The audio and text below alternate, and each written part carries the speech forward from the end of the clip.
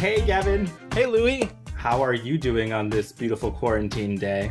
Oh, it is about 77 degrees in New York, and I don't have a single window open, so I'm doing really great. Oh.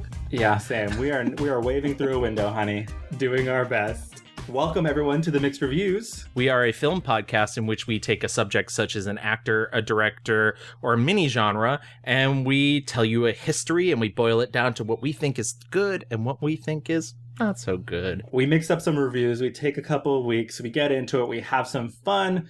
I guess, Gavin, before we get started, we had a little event this past week. We had our second Netflix watch party, and we watched The Craft. We called The Four Corners. We healed our scars. We did such a good job that it left Netflix the next day. Yeah. They said, goodbye, gone girl. It's like nobody else can. So thank you, everyone, for watching with us. We had a bunch of fun. And Gavin, do you know who was there? We our special guest today was there with us. It's Samantha Stallard, everyone. It's me, Samantita. Samantita. You've been with us at both Netflix parties, correct? Yes, I am the number one fan of this podcast. Correct. And I will be at all of your Netflix parties. Thank you. To roast you, Louie, first and foremost. Okay, yeah, you definitely roasted me last time. It was a good burn. It was a good burn. She keeps me humble. That's what I'm here for. That's right. You're getting too famous. Sam, I'm surprised. As the number one fan, where did you get that Mixed Reviews foam finger? It is nuts. She's wearing the hat. She's wearing the scarf. She's got the pennant. Yeah. I have a private Etsy account where nothing is for sale. Yeah, she's just making her own merch for us.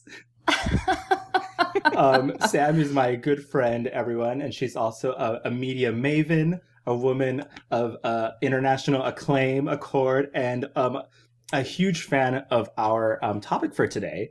But before we get into our topic, we have a little bit of old business. Last episode, we talked about Meera Nair, Indian female filmmaker who we just gushed over, Gavin. We loved her so much.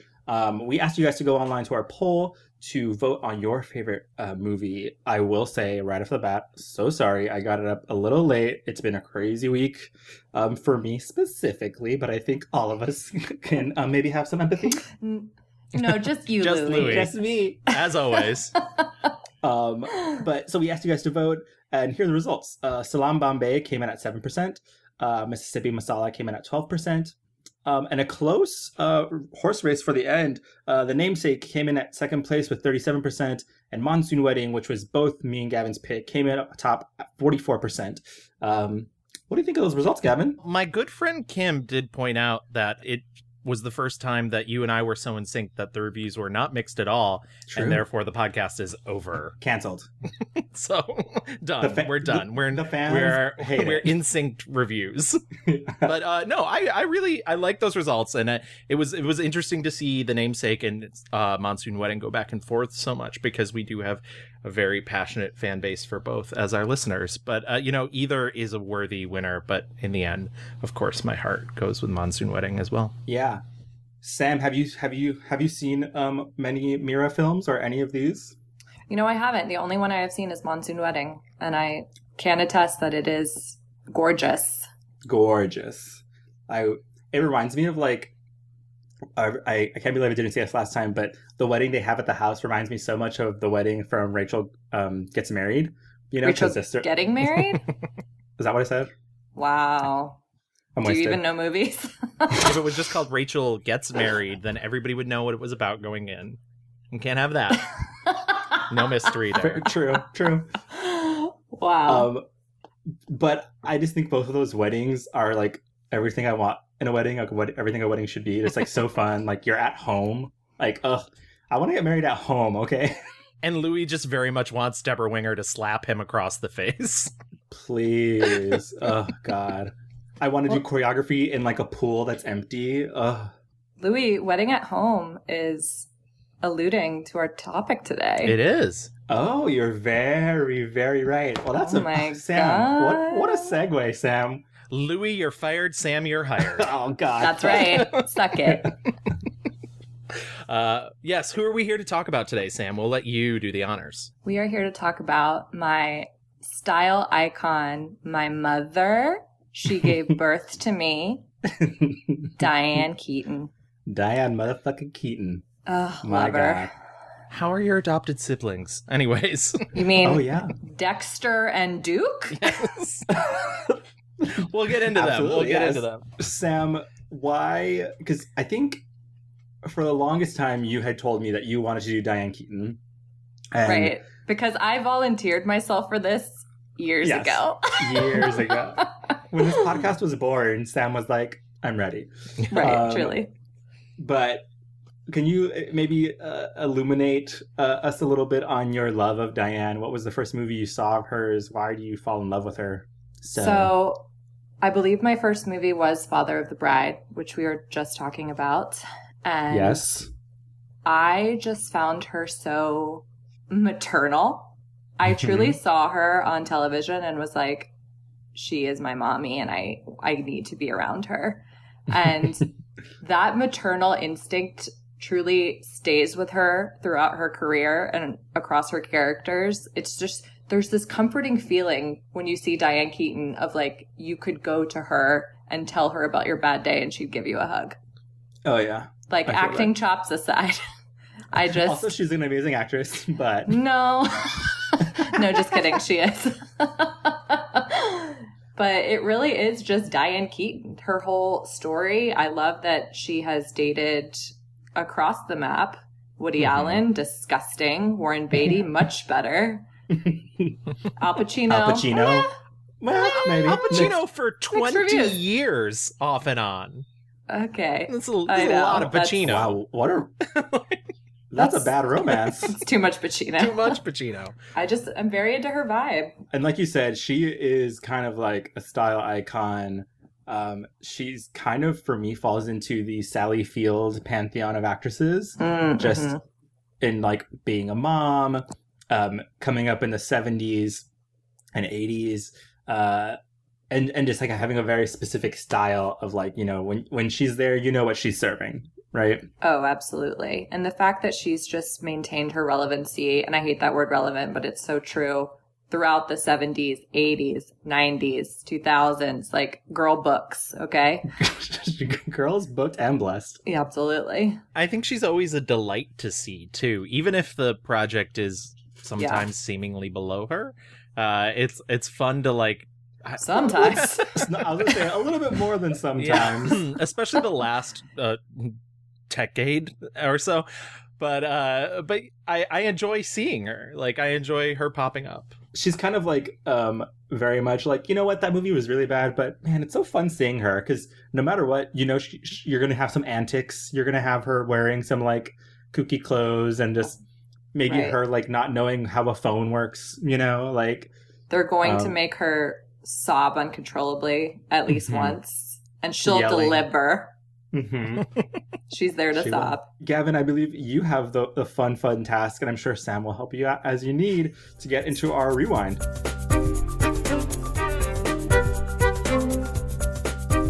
Diane Keaton was born January 5th, 1946, which makes her 74 years young. And Diane Keaton is not her real name. Her name is... She's a liar. She is a liar. She's a liar, Diane.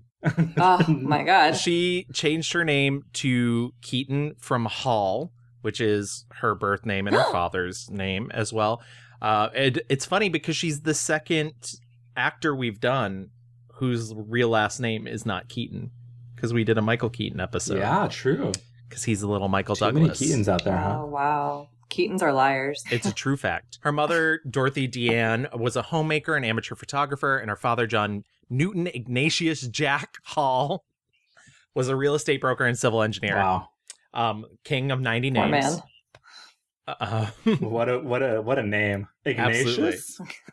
Catholic if I ever heard it. Well, no, because she was raised Free Methodist by her mother. He escaped the church. I've listened to her talk about her mom and how she feels like she maybe sacrificed a bit of her dream to raise her kids and be this married person. I didn't want that. Didn't want to have my mother's role. Because I saw that she wanted to be. She had a lot of ambition that she couldn't realize because of 4 kids and a husband.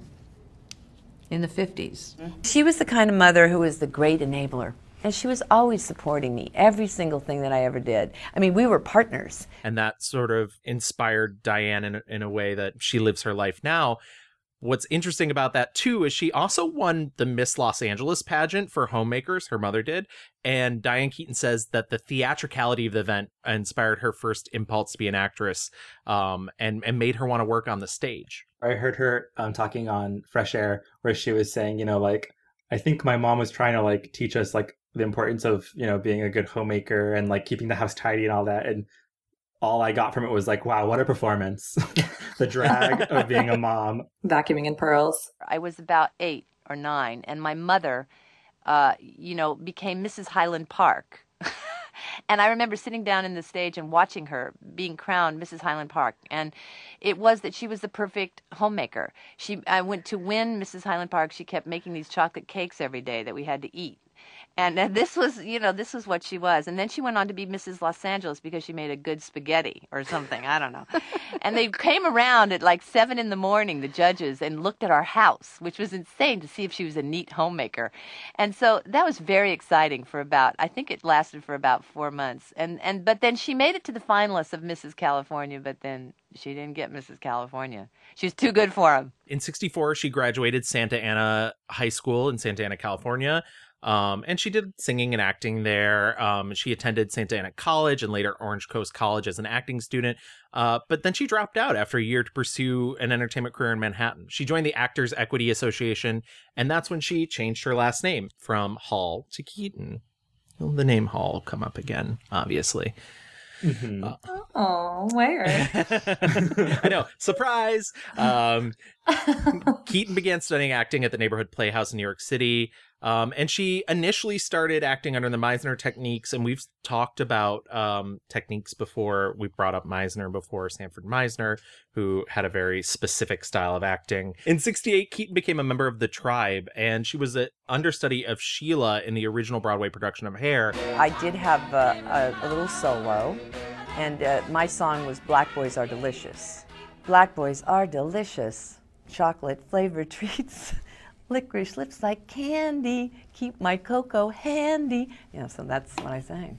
And she became famous as the girl who was like, end of Act 1, we're all getting nude. No, thank you. As the prude. Yep. No, Yeah. Right. And you know what?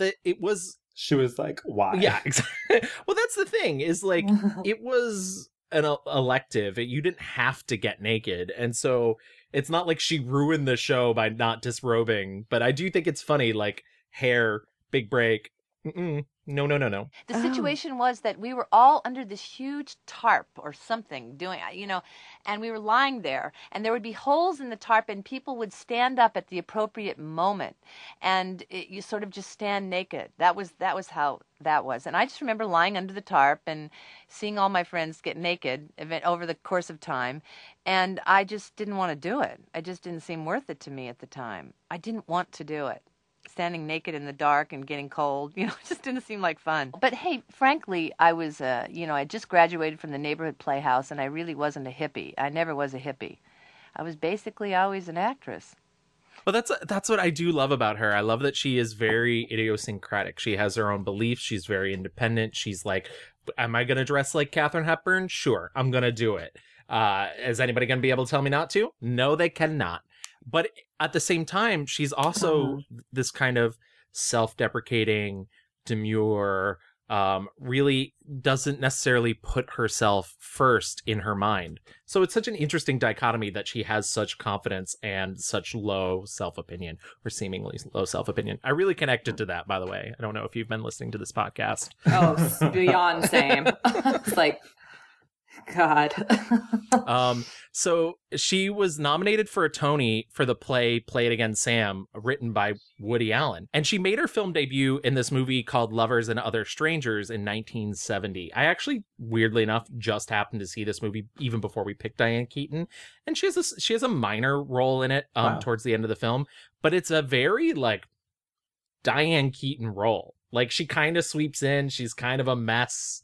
And I don't know. It's very funny because obviously people think Annie Hall. Like, Annie Hall is the thing that defined Diane Keaton for generations, but there were seeds of it in her other work. Yeah. Why'd you miss the wedding? Oh, I wasn't going to come at all. Did you tell your parents? Sort of. Oh, well, it's not right to keep their hopes up. She, does a lot of TV, Love American Style, Mannix, and she does an episode of Night Gallery, which I watched, and she's terrible in it. And I don't want to misquote somebody on Twitter, but a couple weeks ago, somebody on Twitter... Oh, heavens, no. I know. Would never want to steal from Twitter. A couple weeks ago on Twitter, somebody said, Kate Blanchett can't play poor. And I would like to add to that Diane Keaton can't play dumb. Okay. Oh, I like that. That's a good one. And I think it's true. No one would buy that Kate Blanchett was poor. No. No, never. I mean, I think we're going to get into this also in like future of her movies, but like I saw a movie where I was like, Diane Keaton in this house? No. I know exactly what you're talking about.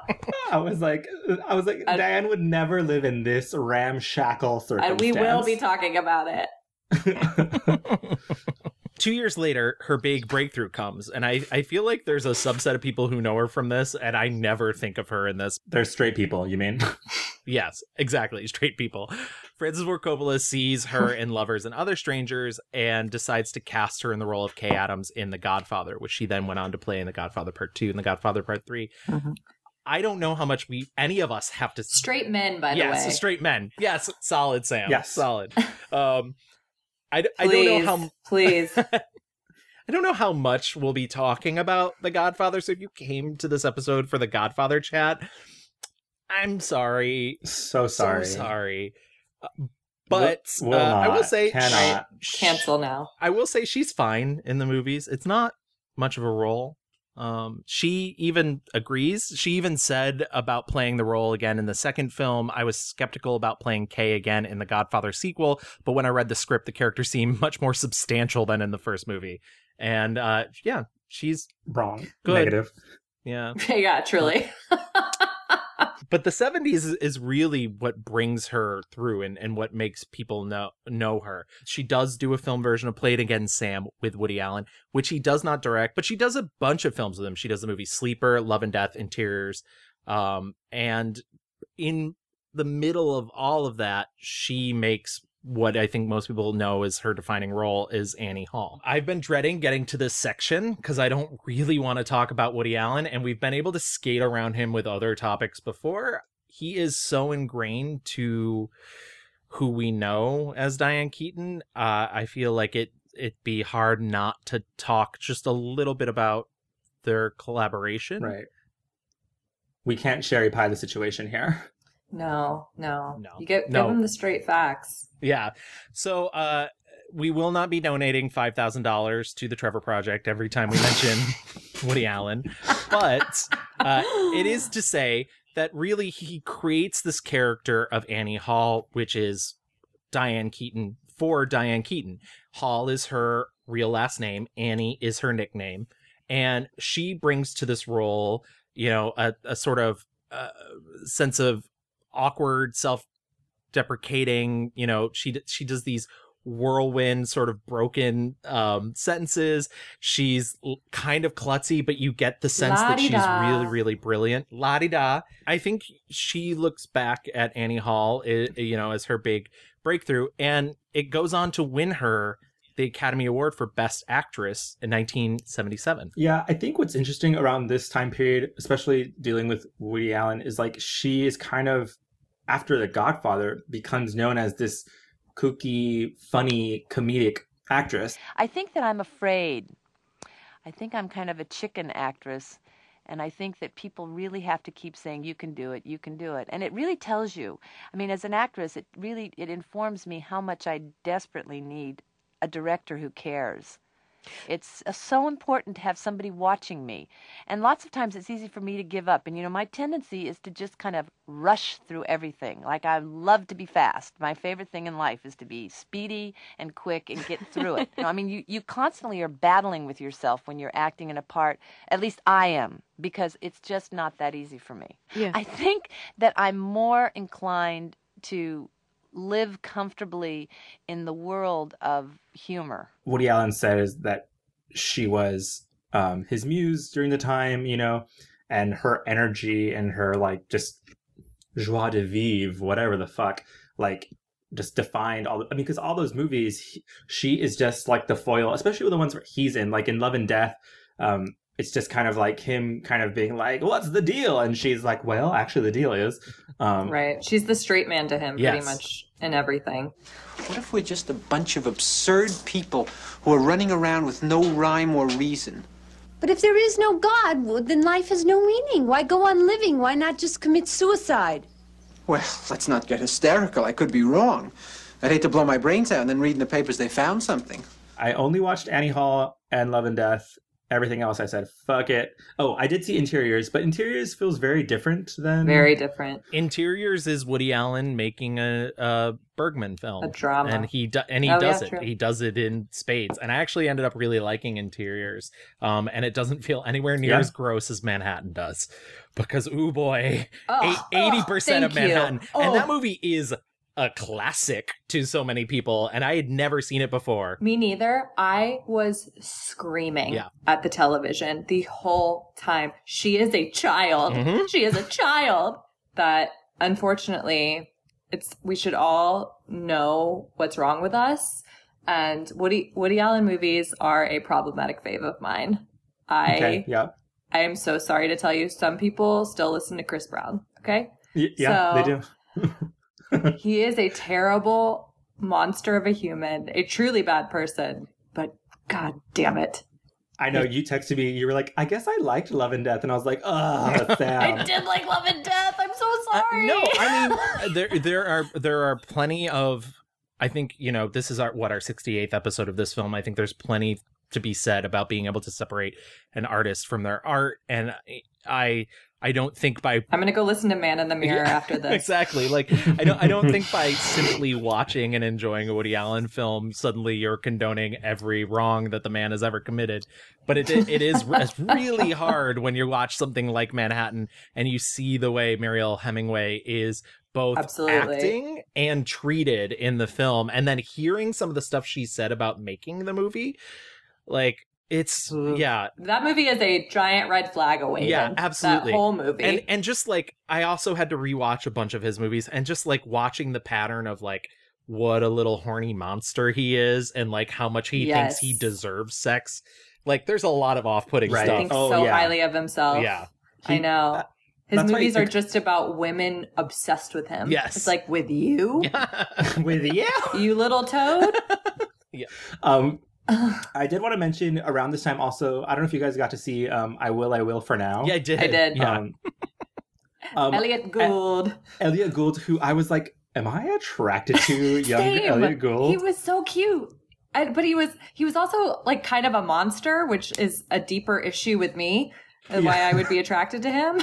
I think there's a point in every person's life where they have to admit that Elliot Gould was in fact attractive in the 70s. And there's a lot of films where he looks really great. So I know. Oh my god, he was so my type. That movie for me is formative though of Diane and her future career though, because this is about love and sex and dating, and it's so crazy, and trying to figure out the politics of what a wife should be, what your partner should be, and that movie is satirizing marriage, and they have these contracts. Mm-hmm. So I thought that was a really kind of fun farce romp through sex politics. Did you immediately make Derek sign a contract?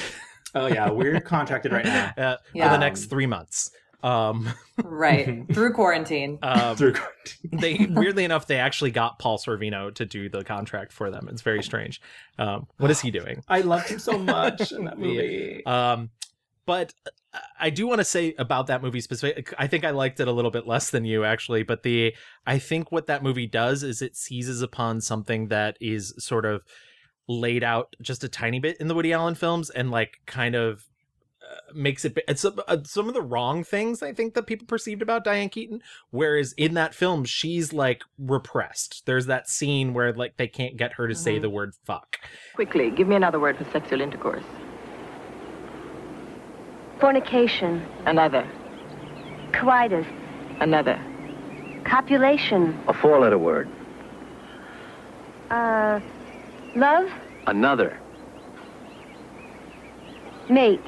Another. Tri-hump. I'm not asking you. Well, come on. A 4-letter word. Screw. That's 5. 4-letter word. I don't know it. You've seen it written on walls. Oh, I haven't seen it. What's the word? I don't know. You do. I don't. Come on, say it. Say it. All right. Fuck. I'm sorry. God, I'm sorry. And I feel like a lot of movies that when it doesn't have her, because that's the other thing Woody Allen would say is that she brought a lot to his films. Like interiors, she suggested the name of the movie. She would bring character ideas. And I think without her interaction to these films, without her interaction to these roles, there's a way that you see and you're just like, oh, she's just like a repressed lady person. And yeah, that's the unfortunate part of that, because she's so much more than that. You play very well. Oh, yeah? So do you. Oh, God, what a dumb thing to say, right? I mean, you say it, you play well, and then right away I have to say you play well. Oh, God, Annie. Well, oh, well. La-di-da, la-di-da, la-la, yeah. After Annie Hall, though, she starts choosing movies that are kind of like outside of that wheelhouse because she doesn't want to be typecast. Is that right, Gavin? Yes, absolutely. And she essentially doesn't want to be like that kooky girl in the vintage clothes who's wearing men's outfits, though she kind of becomes the kooky girl in men's clothes. But it's funny because also right, she returns later. But before we move out of that, just real quick, just want to end the misnomer. People were like, oh yeah, for Annie Hall she wore all her own clothing. She wore some of her own clothing, but there was a costume designer on that movie. Ruth Morley designed the costumes for that film, and she's really to thank for that. Well, and there's the anecdote in that movie when she talks about wearing a piece of her grandmother's clothing. So it was clearly a lot more than just, oh, Diane's crazy, look at her tie. She starts moving into more serious roles, and she ends up taking a role for a much lesser amount of money in 1977's Looking for Mr. Goodbar, which is based on Judith Rosner's best-selling crime novel of the same name, which was inspired by the murder of a New York City school teacher named Roseanne Quinn. And Looking for Mr. Goodbar is a really complicated, very hard to find film, by the way. I don't know if you guys were able to get to it. I ended up finding a copy that somebody had uploaded to YouTube. It is not available for most mass market because the music is too expensive.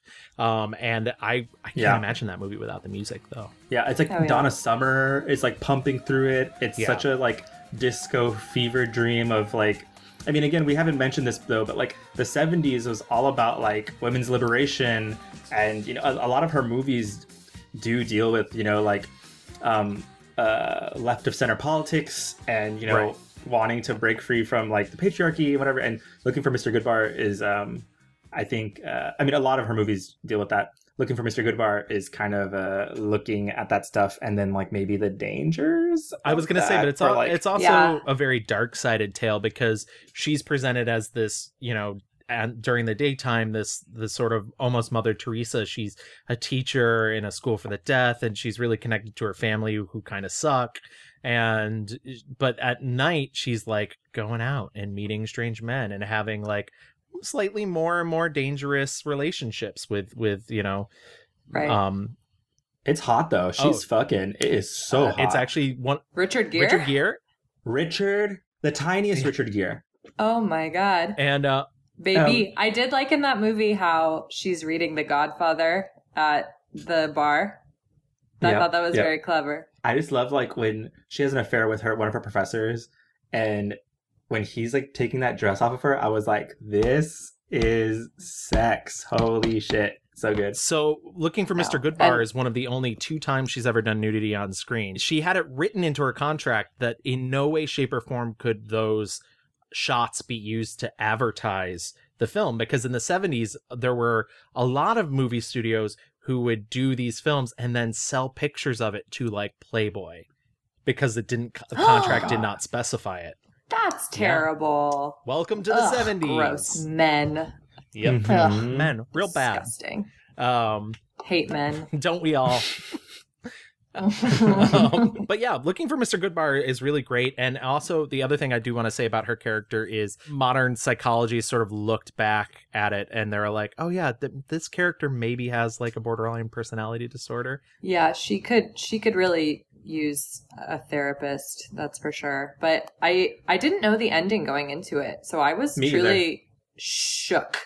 I was like, are we done? That's that's what happens. I also didn't know the ending going. I mean, I knew she was murdered. I convinced myself we were never going to get there. I was like, okay, this is going to end before that happens. So, yeah. I didn't even know that she got murdered in the end. And the movie does this really good job of playing both sides of like art house movie cinema, where it's like very, very loosey-goosey, and then like but also it's really hot and heavy, so I wasn't sure where it's going. So it's very like artistic but also very like cruel, and I don't know. Yeah, I was like, is the moral of this movie like don't go out because you'll get killed? Maybe it is. The moral of the story is like, if you're gay, just be gay and don't kill girls. Right, exactly. They didn't do anything exactly to you. They're trying to help. Sponsored by Tinder. Just take your sugar daddy. Yeah, exactly. So what happens in the morning? Work. Oh, yeah? Who is he? Husband? Right. Cabbie? Milkman? Right. Some guy pays the rent? Comes daylight, work. I gotta be alone. Nothing personal. Who said I want to stay? Before we move further into the 70s, real quick, Diane has 2 other passions beside acting. She has lifelong wanted to be a singer. And honestly, like, what a delight it is when she gets a chance to sing in a movie, because there is a lot of it. I know. And I love that it's always sort of played off as like... that must also be in her contract. Yes, exactly. She's like, I need to sing. She has the don't make me sing clause in her contract. Don't make me sing. But I think it's always funny too, because I feel like it's oftentimes played as she can't sing and she can sing. I wanted to sing. I thought I was going to be a singer. And I did everything I could to be a singer. She's very like, oh my God, I can't believe I'm doing this. Yeah, I guess. Here's the mic. Right. Can I get that on the C flat? Exactly. Yeah. Yeah. Do you know it had to be you? Great. Here's the sheet music. Anyways. But her other lifelong passion has always been photography. We mentioned that her mother was an amateur photographer, and so she sort of wanted to live out that fantasy as well. And in the 70s, she began taking pictures seriously, and she's since both edited and been published as a photographer several times over. As a photographer herself, she's had one book, Reservations, which came out in 1980, but she's edited a bunch of photo books all the way from 83 to 2012. So amazing. Yeah, clearly, you know, she has other passions, and I love that she's like giving a chance to do them. 79 comes around. She does Manhattan with Woody Allen. We already mentioned it. That's great. 78, she becomes romantically involved with the aforementioned Warren Beatty. And thank God. And then 2 years later, he casts her in Reds. She plays Louise Bryant, who's a journalist and feminist, and she leaves her husband to work with radical journalist John Reed, played by Beatty, and enters Russia to find him later when he goes there to chronicle the Russian Civil War. Reds is an amazing film. It's a very long film. She's really good in it. Jack Nicholson is also in it as Eugene O'Neill, and Maureen Stapleton is in it. And it's so funny because I have a lot of respect and I really liked Reds, but I cannot think of people who are cast so poorly, because Jack Nicholson is definitely not Eugene O'Neill. Maureen Stapleton is definitely not Emma Goldman. But, you know, good on that. They play their parts incredibly well. They're just not those real people. Absolutely not. I texted both of you about this movie. I was like, should I fucking watch this epic? And you both said yes. And I was like, fine.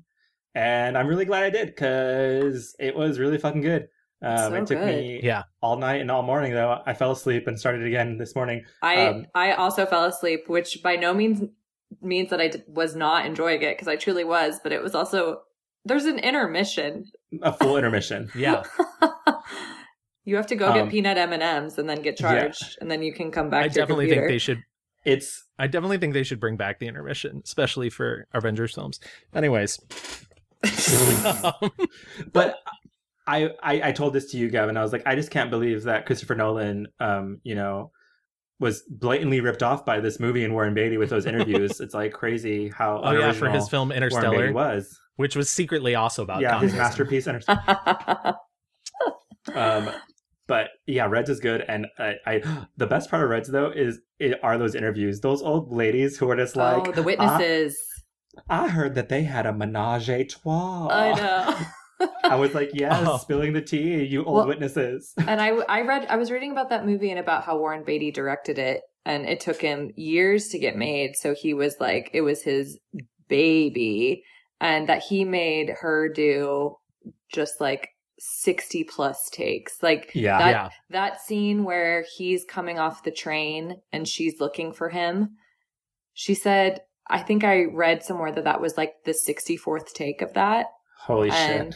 It wasn't until the last one that they finally got it, and their relationship crumbled during this movie. Exactly. Because he was such a crazy person. He's a complete tyrant on the set. So much so, Gene Hackman came to do his role. He's in 2 scenes in the movie. Each take was over 100 takes. Years later, when Warren Beatty would direct Dick Tracy, he asked Gene Hackman to be in it, and Gene Hackman hugged him and said, I love you, but I can't.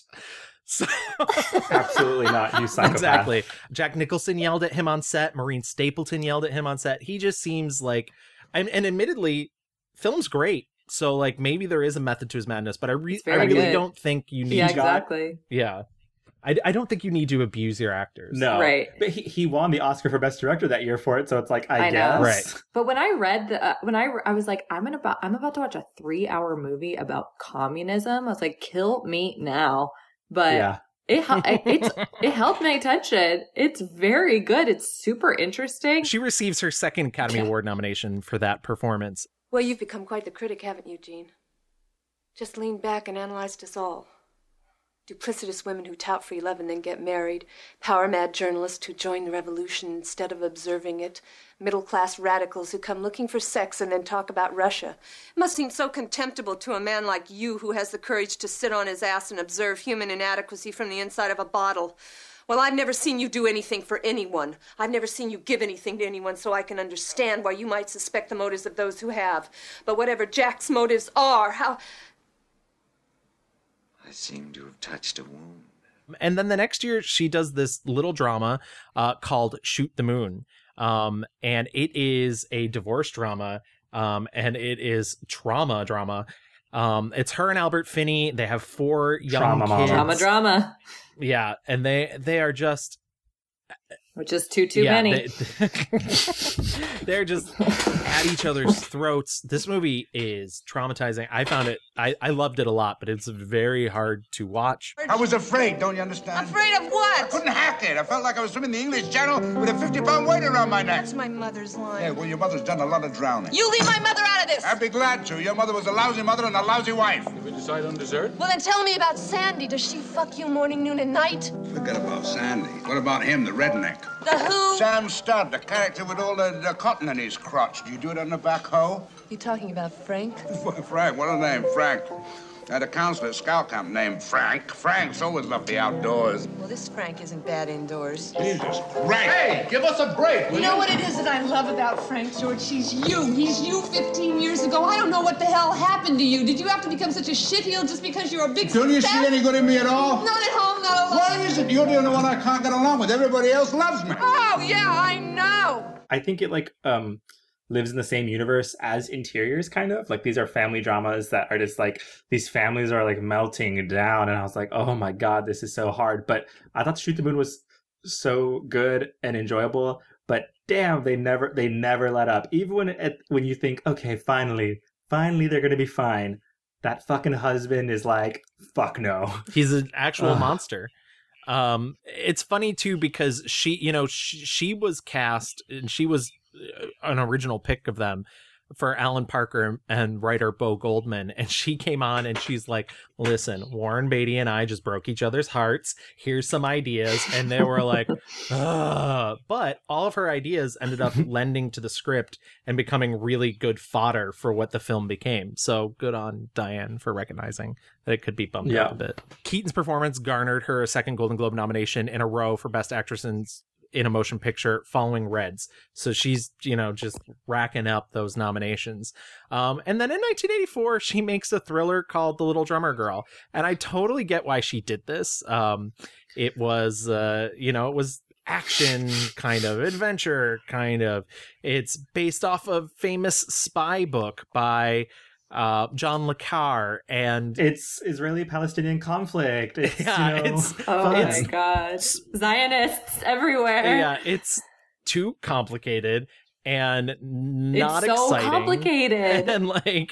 And she has like a curly mullet throughout most of the movie, which I don't know how anybody let her. Oh my god, yes, the mullet. When she gets kidnapped, I was like, why don't you just leave? Yeah. Like, just go. You don't have to do this.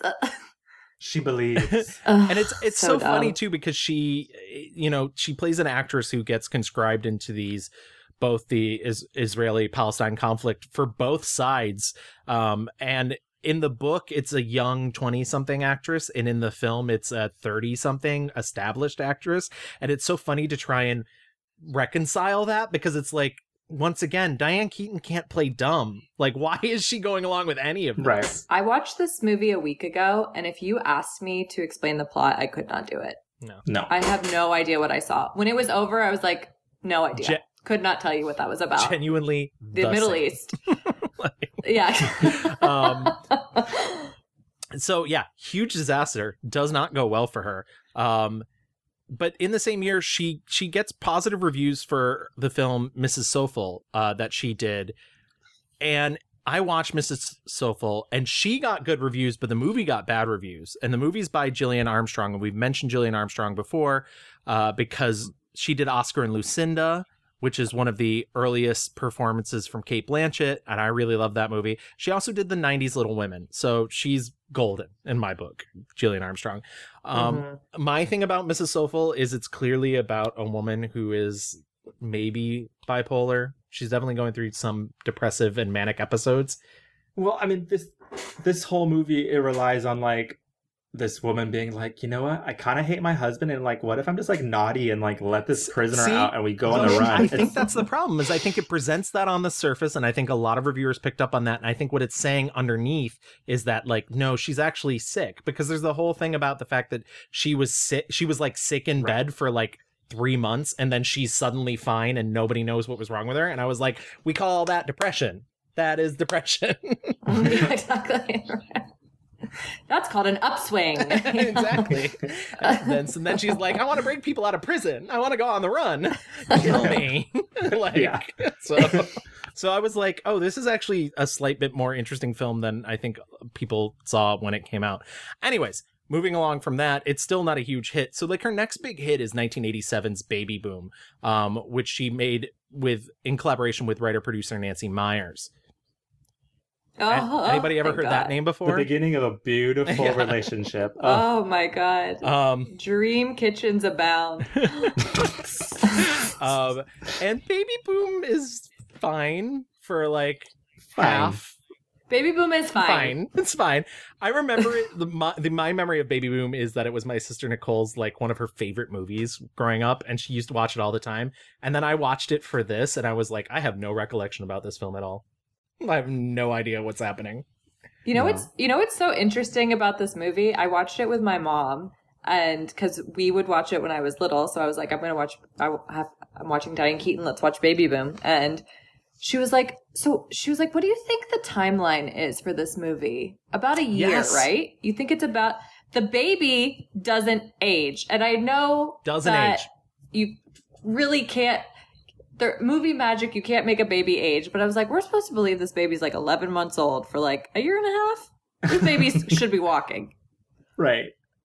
So how long does it take to like start a business anyway? Yeah, which is so funny because I was watching it and I was like, clearly this movie takes place over 2 years. And I was like, and that baby is not aging.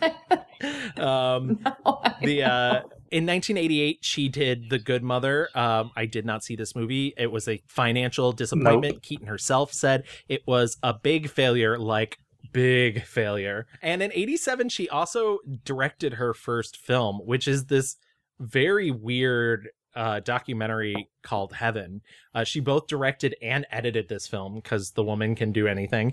And it is a documentary about the afterlife. And if you see this movie, you will understand why she also directs an episode of Twin Peaks. Because it is, oh my God, it is nuts. It is genuine. Like this movie has everything. Do you like old films? Do you like musical numbers? Do you like the question, do you get to have sex in heaven? It has it all. Oh my God. It's a very strange film. She also develops a friend with Belinda Carlisle, and she ends up directing 2 of her videos, including Heaven is a Place on Earth. That is, I read that, I was like, Diane Keaton is out here directing music videos? Yeah. From Belinda Carlisle? I want to know more. I want to know more about their, like, literally this was a dead end for me when it came. I was like, why do they know each other? And that was yeah. Was Diane Keaton a producer on Head Over Heels on Broadway? Yes or no? That's what I want to know. The 90s come around and she like quote unquote shifts to more mature roles. But she's like really scared of getting typecast. She said most often a particular role does you some good and bang, you have loads of offers, all of them similar roles. I've tried to break away from the usual roles and I've tried my hand at several things. She makes The Lemon Sisters, which is technically a movie. And in 1991, she stars opposite Steve Martin in the remake of Father of the Bride. Thank God. I genuinely also think this was my first exposure to Diane Keaton as a kid. She's the foil to Steve Martin's like kind of huffiness and like his antics. I also didn't realize she's still so young in that movie, you know, like this is the beginning of her playing moms. And she looks, I mean, her hair, as we know her now, is very gray. In this, she's got, you know, her natural like brown hair. And she's beautiful in it. Like she's still, you know, just like a kind of young woman. So, yeah, I think the movie definitely holds up still. She's just a really good straight man. The scene that stands out for me the most from that movie is when Steve Martin is causing all sorts of problems in the Bel Air house of their future in-laws and running amok, holding a checkbook, trying to get the dogs away from him. But the way she commands that table and trying to distract the couple that they're eating with from noticing that Steve Martin is about to fall in their pool, like her expressions are incredible. Yeah. And she says so much just with her eyes. From there, she goes on and she does Godfather Part 3, as we previously mentioned. She does her final to this date Woody Allen collaboration, Manhattan Murder Mystery, taking over a role from Mia Farrow, who had just recently ended her relationship with him. And I know.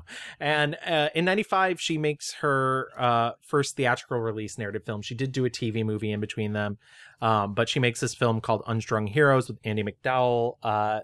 Fun, little, very Disney produced movie. But also there's some choices in it that I think really sets her apart as a director and makes her really interesting. And it's about a mother dying of cancer and the experiences her son is having with his kooky uncles.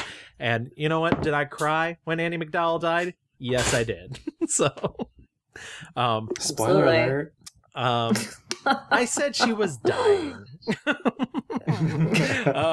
Next comes death, Louis. Yeah. Oh, sorry. When Annie McDowell makes her miraculous recovery.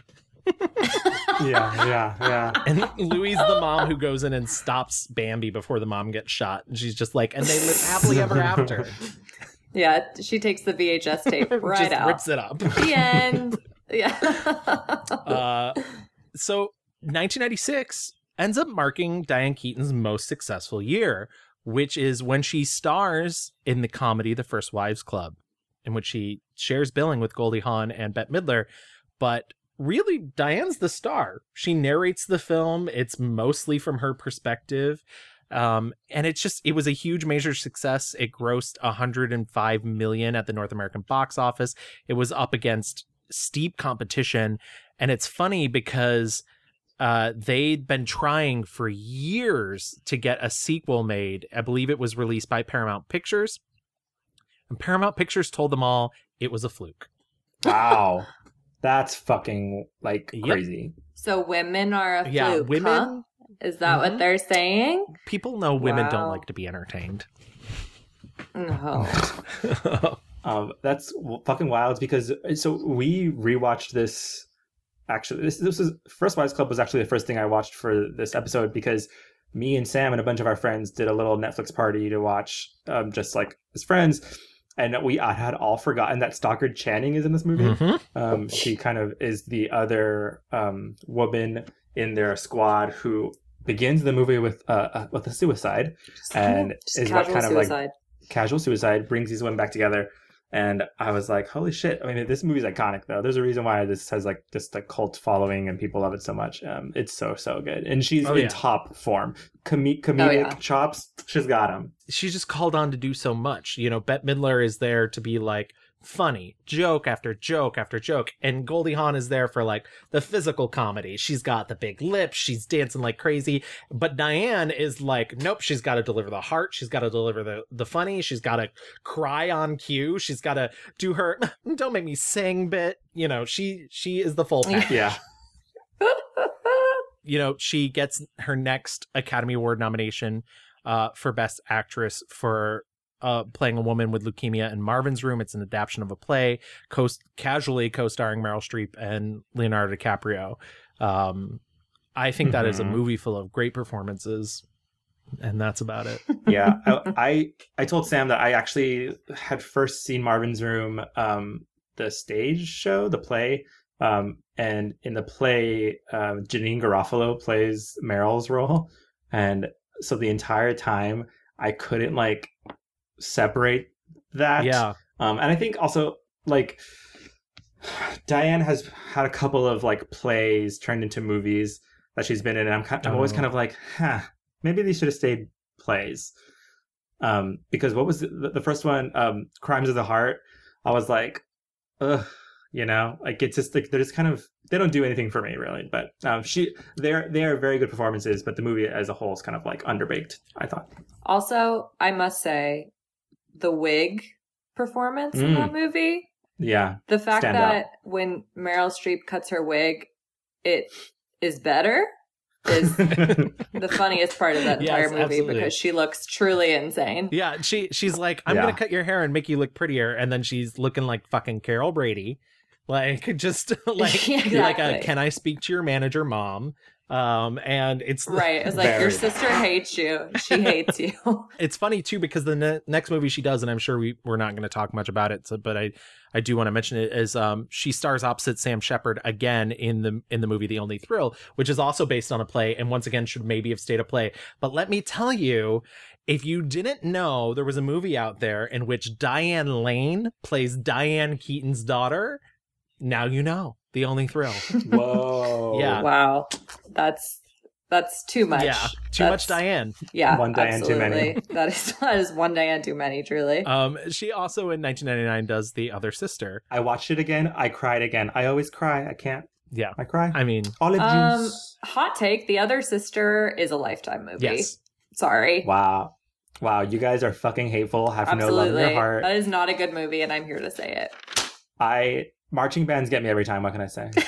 That's so true. Of course you love it. But they do. They get the me. subplot is marching bands. I'm so sorry, Louis. I love shout out to Juliet and Giovanni. Yeah. Always hoping for those crazy kids to get together. Yay. I love them.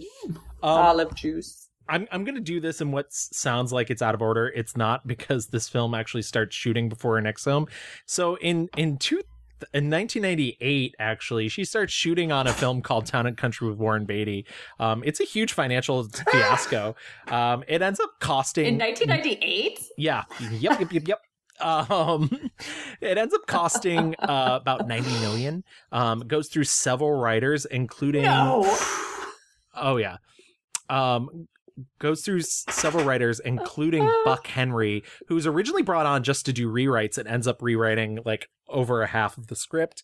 The filming goes on for so long, Diane Keaton has to leave to go make a movie called Hanging Up with Meg Ryan and Lisa Kudrow, a movie that she ends up directing, even though in 1996 she said she would never direct herself in a film because as a director, you automatically have different goals. I can't think about directing when I'm acting. Honey, it shows.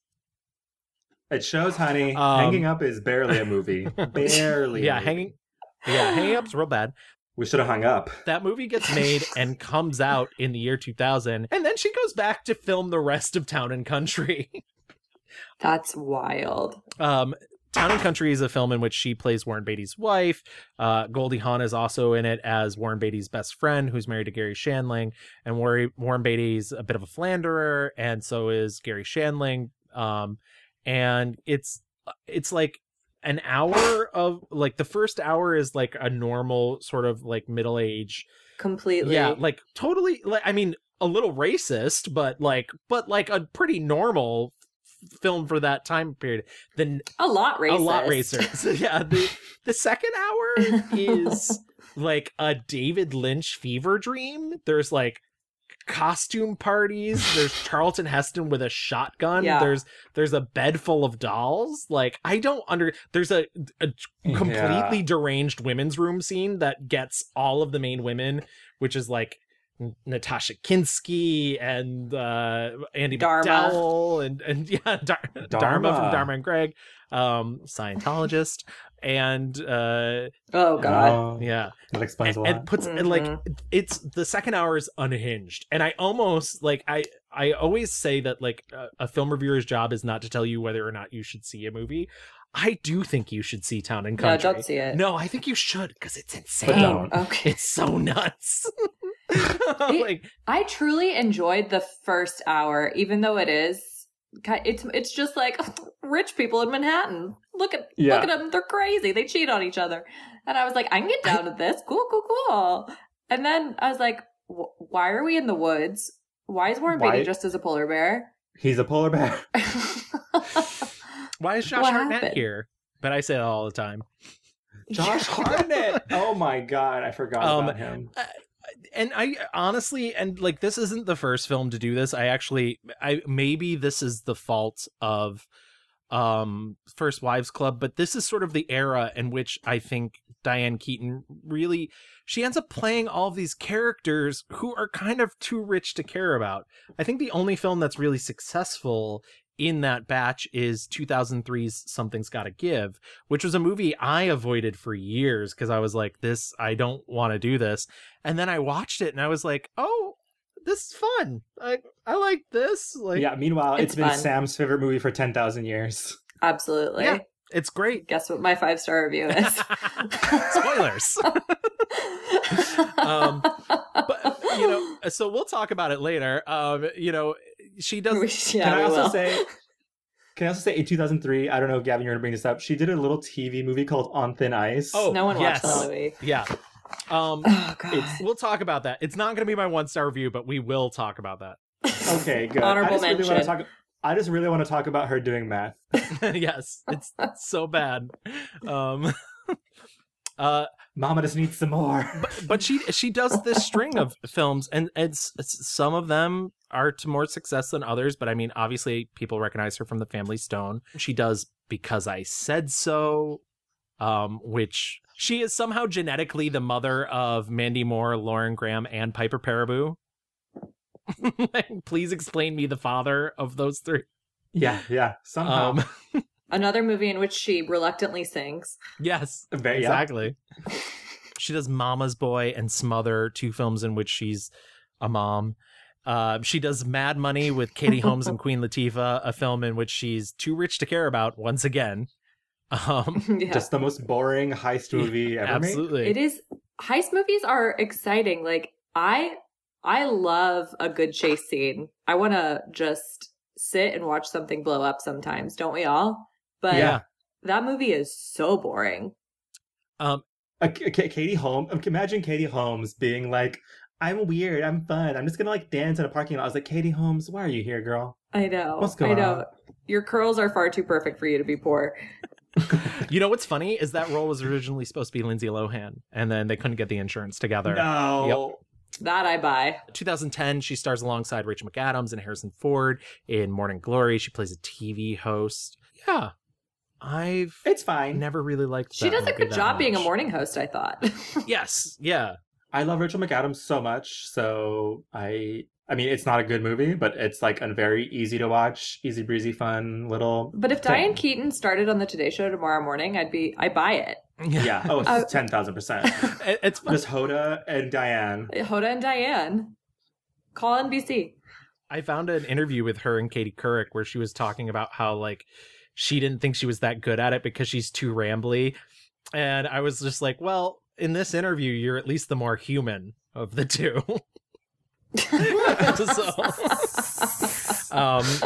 But now, you know, now we're basically contemporary. We've entered her sort of like late stage romantic comedy / family dramedy area. She does The Big Wedding. She does Love the Coopers. She does And So It Goes, which is a movie I hate so fucking much. 5 Flights Up. She does Hampstead, which is like a British older romantic comedy with Brendan Gleeson, and like any scene that they're not in, I stopped caring about. and that brings us to 2018's Book Club, a movie that we mentioned before when we talked about Jane Fonda, that I think is a lot of fun. I mean, I hate the fact that it involves 50 Shades of Grey. I like it. Yeah. I hate the fact that it's like sponsored by Bumble. I don't know. Oh my god. Candace Bergen's Bumble journey.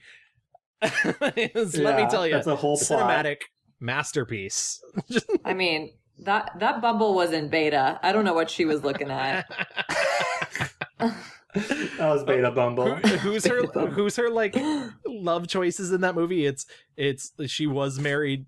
We're talking about Candice Bergen, by the way. So she was married to Ed Begley Jr. She meets Richard Dreyfuss, and she also like has a date with Wallace Shawn. Like, poor Candice Bergen. Yeah. They can't. I know. All the elder men they found for this movie to go with these like 4 iconic women. I know. Meanwhile, Diane's wandering around Arizona with Andy Garcia. I was like, oh, Candace, you got gypped. The safest way to travel. You ever know why you think that? Why? Because you never really met anybody who's been in a plane crash, and you want to know why? Why? Because they're all dead. I think those pills are affecting you already. I think so. Oh my God. What takes you to Arizona? Oh, my daughters live there. Well, that should be fun. Not exactly. They're kind of forcing me to go. Why? Well, my husband, he died last year, so. Plane crash?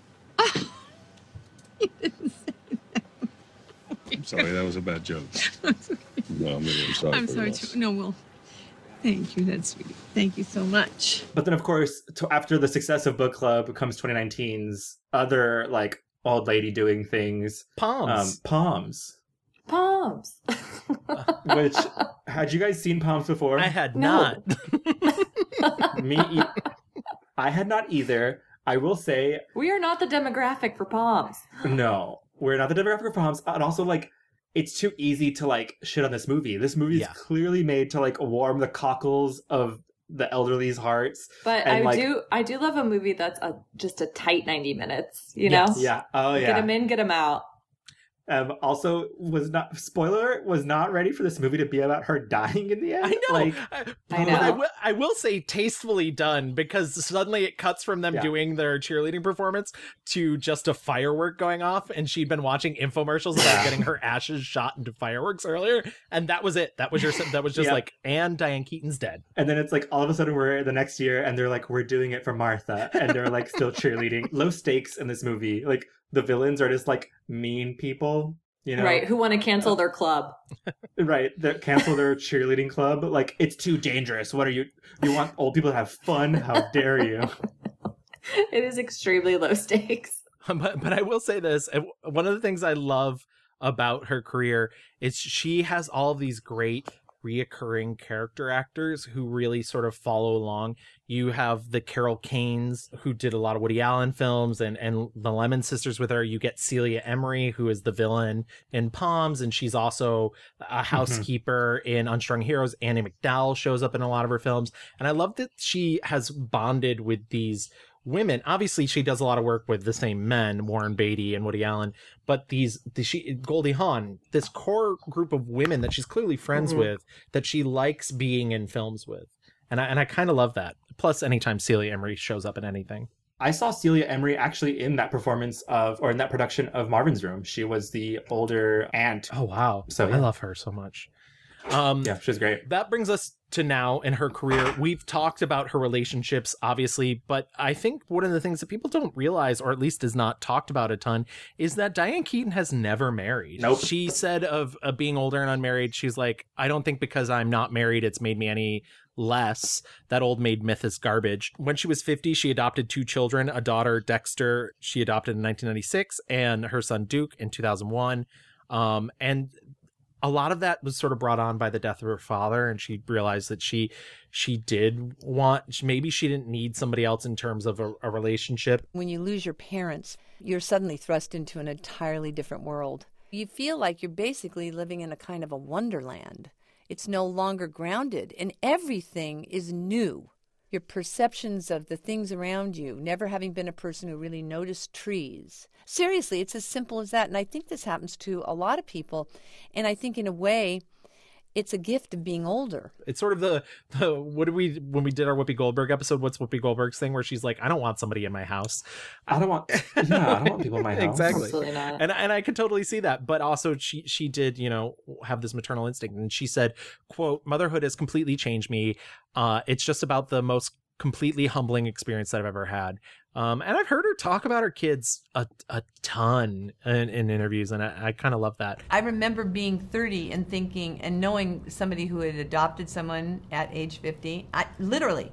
And I remember thinking at the time, well, that's not a good idea at all. So I think that as life goes on, things change. What are you doing with yourself? What's important? What has value? Also, I always respect people who adopt. So, in terms of her personal life, queen of being like, fuck getting married. Ugh. Yeah. There's so many kids out there. Stop having them. Please. Just go get one. I say that to every pregnant friend I have. Stop it. Oh my God! You're wasting your life. Your body will never bounce back. Don't you have dreams? Anyways, she in terms of her personal life, she opposes plastic surgery. She said, quote, I'm stuck with this idea that I need to be authentic. My face needs to look the way I feel. We mentioned before, she's very self-deprecating, but I don't know if she owns mirrors because she is gorgeous to this day. And so like, of course it's very easy, somebody that looks like that and ages that way, to be like, I don't like plastic surgery. Right. It's like, yes, because you are never aging. Yeah. Hot and self-deprecating. I know. It's terrible. She's produced a lot of films. She produced the Fox television series Pasadena, which was canceled after 4 episodes in 2001. She also produced 2003's Gus Van Sant drama Elephant, which is a movie about school shootings. And she said, it really makes me think about my responsibility as an adult to try and understand what's going on with young people, which is very cool of her. She's a real estate developer. She's resold several mansions in Southern California after renovating and redesigning them. One of her clients was Madonna. Heard of her? She purchased a Never heard of her. $6.5 million Beverly Hills mansion from Keaton in 2003. And once again, she's a published writer as well as photographer. She's written 3 memoirs, one about her relationship with her mom, one about herself, which is based off of her own notes, and one about her relationship with her brother called Brother and Sister, which actually just came out this year. She was actually doing press for it before we all had to go hide in our houses. And just watching her talk about her brother has some mental issues and was also an alcoholic, and just sort of the relationship she still has with him and the way that he lives. And it's just very polar opposite from the experience she's had for most of her life. And I don't know, it's really cool that she would decide to write about her brother. You know, look, I'm a person who's never married. And I think that Randy had the most significance, and it's being played out now more than ever. Now that he's, he's kind of infirm in a way that he can't really express himself too much anymore. When I look back on Randy, I just think, wow, I wish I could have been a better sister. That's all I really do. I wish I could have been a better sister. She did The Young Pope in 2016. I loved her in The Young Pope. Genuinely one of my favorite modern performances from her, and also the type of role that she's really not getting in films, and so I understand why she did it. But yeah, she played a nun who raised Jude Law's character and basically sort of mentally fucked him up. And she's great. She gets to wear a really cool t-shirt in it that says, "I'm a virgin, but this is an old shirt." So stupid. And we laugh and laugh. And we laugh and laugh. She's won several Lifetime Achievement Awards. Film Society of Lincoln Center gave her a gala tribute. She won a Lifetime Achievement Award from the Hollywood Film Actors, AFI Star Award from the U.S. Comedy and Arts Festival, Lifetime Achievement Award from the American Film Institute. So she just racks them up. And yeah, what do you guys think about her body of work before we move into our picks? Like, what do you think is sort of the defining thing that you like about Diane Keaton? The first thing the first thing comes to mind is like she is like the poster child for like the AARP like movies for adults. You know, like Absolutely. She just is that girl in that like you know, all the movies that she's making now are just gonna be like easy breezy, you know, like they're comforting.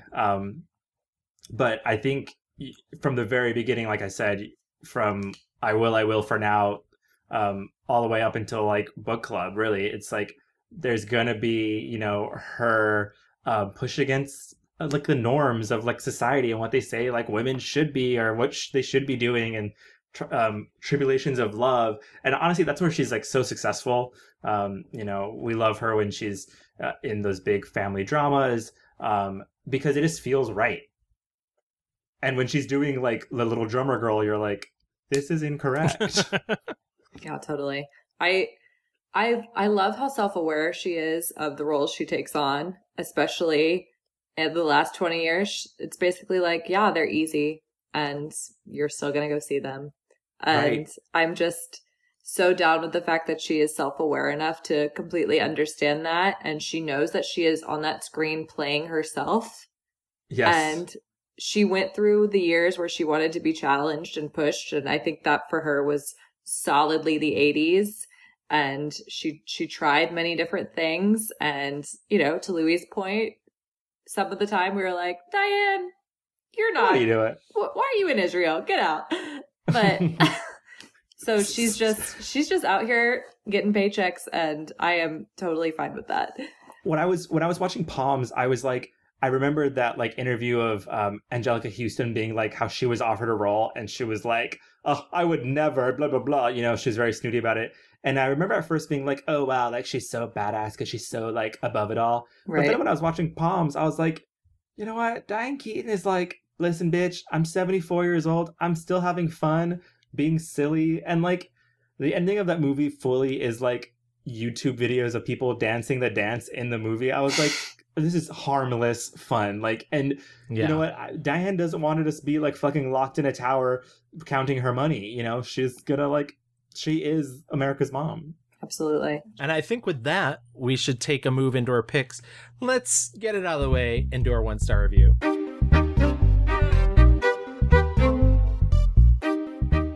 Sam, guest goes first. My 1-star review is 1986's Crimes of the Heart.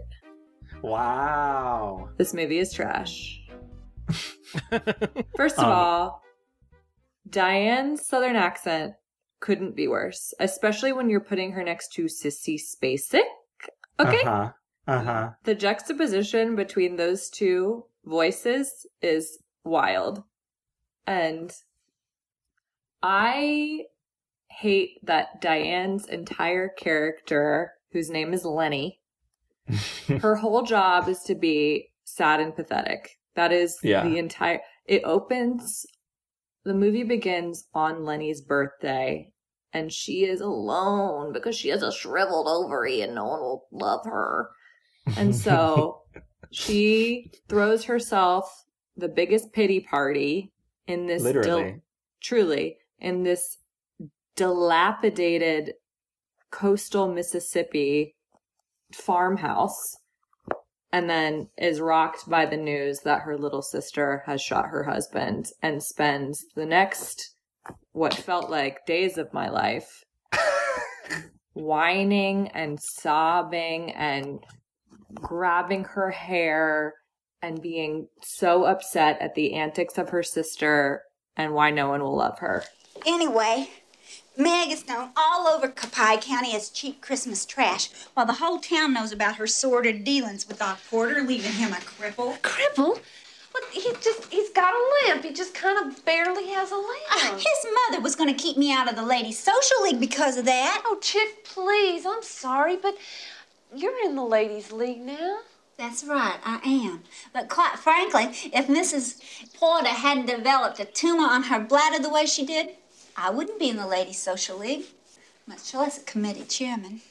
Right. She's like so mad, like, how dare you shoot your husband and take away the attention from me on my birthday? Exactly. It's my birthday, but it's my birthday. Okay. Shoot your husband another day. And watching Sissy Spacek make lemonade is pure and utter chaos. I just love mine really sweet. Sam, you're forgetting the other ingredient to this. Jessica movie. Lange's old face. Jessica Lange's old face. And that I was like, who is she? And that wig.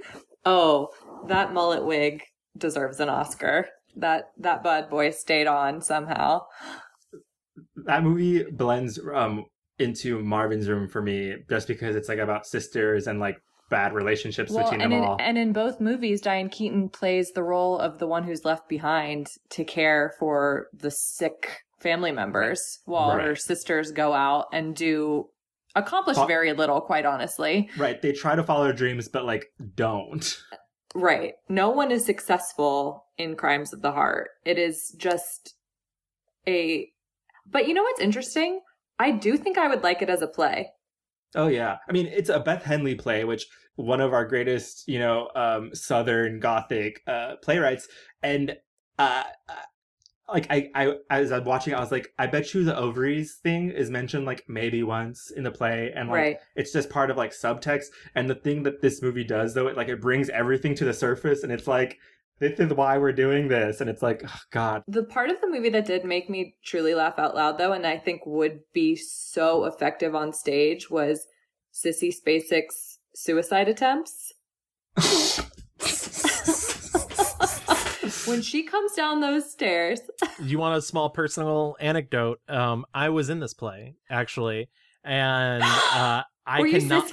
I was Sissy. I cannot, for the life of you or the life of me, tell you which guy I played, and I have no recollection. I just remember doing this play in New Vision Theater Arts, and we watched the movie, and I was like, "This movie's not." He was 8 years old. Yeah, exactly. Children's theater. But yeah, it doesn't hold a high place in my... Well, you were basically either the husband or the lawyer. I think it was the lawyer. Or like one of the cops, maybe? Like, isn't there or the guy that Jessica Lange goes off with? I was not the guy that Jessica Lange goes off with. There was only 2 guys. So we had to double up, I think. That was the... Yeah. Okay. But solid pick, Sam, though. Solid pick. I'll say my 1-star review. My 1-star review is 2007's Because I Said So. Which has a 4 on Rotten Tomatoes, I believe. 4%. It was It was the worst rated movie of the year.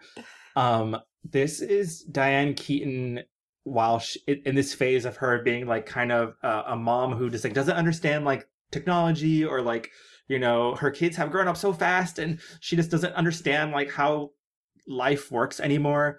Like if there could be a montage of her like, you know, looking through newspapers and circling things and like fucking up like a computer. I think in this movie specifically, she like looks up personals and ends up on a porn site and it starts playing and she's like, oh no, how do I? And she like ends up just throwing a towel over the computer. And I'm like, don't leave out the fact that her dog also answers the phone in that scene and brings the phone to her while the porn is playing. Right. And Lauren Graham, poor Lauren Graham once again, has to be on the other end of this phone call trying to be like, huh, mom, what? Huh, mom, huh, what is that? I know. The fact that Lauren Graham plays a therapist too, I'm sorry, but I was like, come on. She's an innkeeper and we all know that. Yeah. If you don't know, Because I Said So is a movie where Diane Keaton is just so worried about Mandy Moore because, of course, I mean, Mandy Moore can't get a husband, obviously. She's too beautiful, she's too disgusting, successful. right? But she's a little kooky. She's a little kooky. She has a weird... poor Mandy, when she tries to, like, don't do that laugh. And Mandy's like, whatever she does, I'm First like, of all, that's my real laugh. So I'm offended watching that entire movie. I was like, on behalf of all snorters, we can't help it. Please, thank you. And so Diane puts out a personals ad and she goes on like these dates, like basically speed dating to kind of filter through people to set her daughter up. And Willem of Drag Race fame is famously one of these people, looking very busted. I'm so sorry. You'll never hear this. I didn't even notice. Yeah. In kind of like a very bad transphobic joke situation. Oh, that was Willem. Yes. That was Willem, yeah. And this movie, though, has no idea what it is because for whatever reason, in the editing bay, they were like, what if we add in like crazy, like when the scenes cut, they're like, uh-oh, it's like slapstick sounds. I'm like, what the fuck is going on? While she's like interviewing potential mates, like this hot brooding man in the corner who's playing guitar at this hotel is like, what's going on over here? And he turns out to be the guy. He's a walking, talking pork pie hat. That's what he's like, brooding, handsome man. Oh yeah, he wears a fedora. Yeah, he's a sentient fedora, Louis. Yeah, it's Jason Mraz. He's truly, absolutely. And so like antics ensue when like Diane tries to set her daughter up with like basically the guy that she wants. And Mandy Moore starts dating this sentient fedora. And Diane ends up falling in love later with the fedora's dad, which is the guy from Stephen Weaver Collins, who is now canceled, I believe. For the Seventh Heaven dad. Because he admitted to molesting an underage girl and then also like inappropriately exposing himself to a couple other underage girls. Yeah. Jesus he plays Christ. her love interest twice, nice. Nonetheless, because I guess not love interest, because he's not her love interest really in First Wives Club. She's the object of her revenge, but right. It's just like a lot of scheming. It's Diane, and the things that they make her do are so contrived and awful. It's the worst of her powers and abilities because the movie is just so bad. So like all of her like shrieking and shrillness is just like for nothing. It's just kind of like, God, like insufferable. Well, and she drops a cake and gets herself covered in frosting twice. Yeah, it's just like too zany, too wacky, too goofy. All she wants. In the time of coronavirus, watching them all stick their fingers in the cake to taste the frosting over and over and over again, I was like, please do not do that. Do not do that. I also love that Piper Parabo's like only like personality is like she's the horny one, like for whatever reason. Yes. You know, like all three sisters have a thing, and like Lauren Graham is the psychologist, Piper Parabo is the horny one, and Mandy Moore is like the sad little baker girl who, I don't know, doesn't like wearing polka dot dresses. Yeah. That scene when they're about to get massages and they're all comparing underwear. I was like, mothers and daughters don't do this. And then Diane Keaton refuses to like take off her turtleneck to get a massage. And she goes, no way, pal. To the poor masseuse who's just trying to get her prepared for her lovely spa day. Mom, why do you wear the high tops? I just got these. What's wrong with these? They're just kind of depressing. They're kind of something you would wear in the hospital. Yeah, like if you're like injured. Well, wait a second. I'll have you know, young ladies, that this underwear enhances the female form, highlighting the elegance of the waist and making the legs appear longer instead of the, well, I'm sorry to say this, but the awful, foreshortening aspect of a thong, which breaks up the body disproportionately. Mom, come on. For your 60th birthday, we're going to break you down, and we're going to buy you something beautiful, something that Grandma Moses would not wear. Yes, you are. The worst thing about, this movie is very bad, is a whole goddamn choice, but it made $70 million. So, I guess. Great. Love that. Women. That's disgusting. Okay. Gavin, what about you? I'm going to do my 1-star review very quick because I don't want this to be the 4-hour Diane Keaton epic. But I try not to pick films that I know no one's going to go out of their way. Like, people might still watch because I said so. They might still watch Crimes of the Heart. This is a movie people probably aren't going to watch, but I'm going to say it anyways. 2008, she does a little film called Smother. Smother is available on Tubi if you were really curious about it, but she plays the controlling mother to Dax Shepard, and Dax Shepard and his wife Liv Tyler, who are trying to have kids, but Dax Shepard is concerned maybe they shouldn't because he just lost his job. And at the same time, Liv Tyler's cousin, played by Mike White, whom I love and is just wasted in this movie, comes to live with them. Diane Keaton also moves in because she's breaking up with her husband because she claims he's having an affair and he won't admit to it. This is everything about this movie is bad. Like the casting is terrible.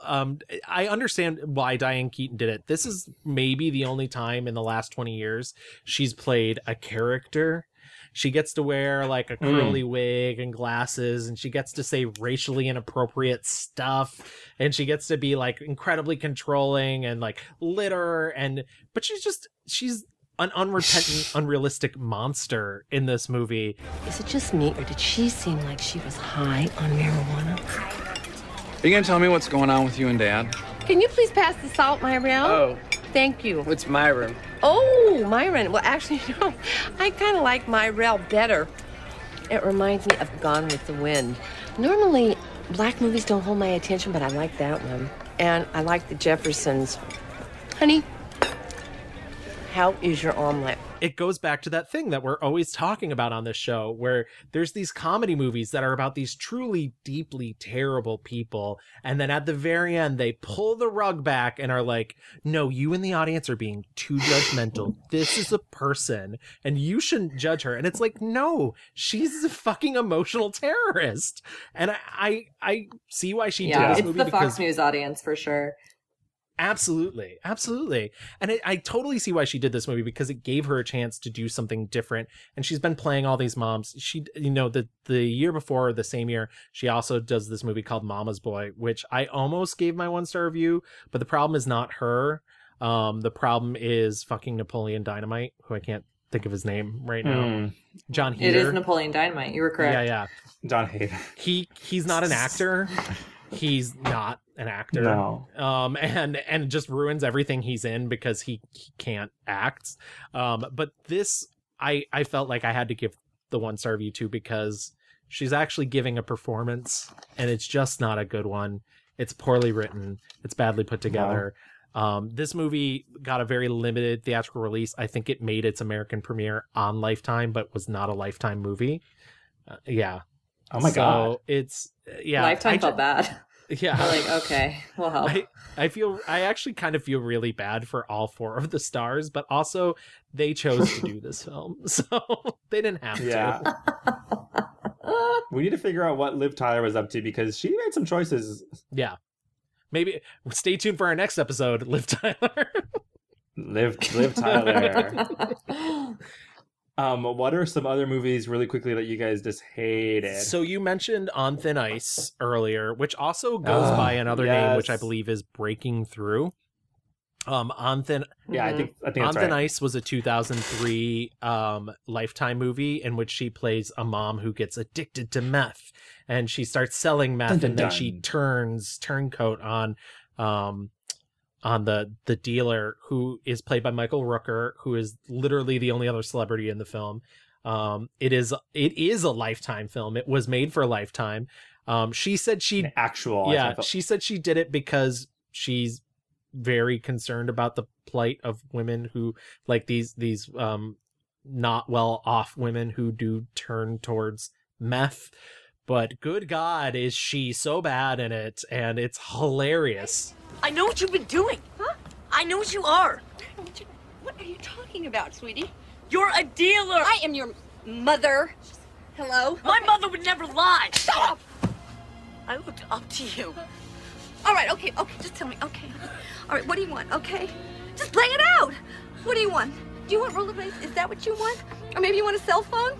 Just, what is it that you want? Just tell me what you want, because of course I'm gonna get it for you. Just, what, damn it, what you want? You, Mom! Look. Stop! Okay, sorry, what?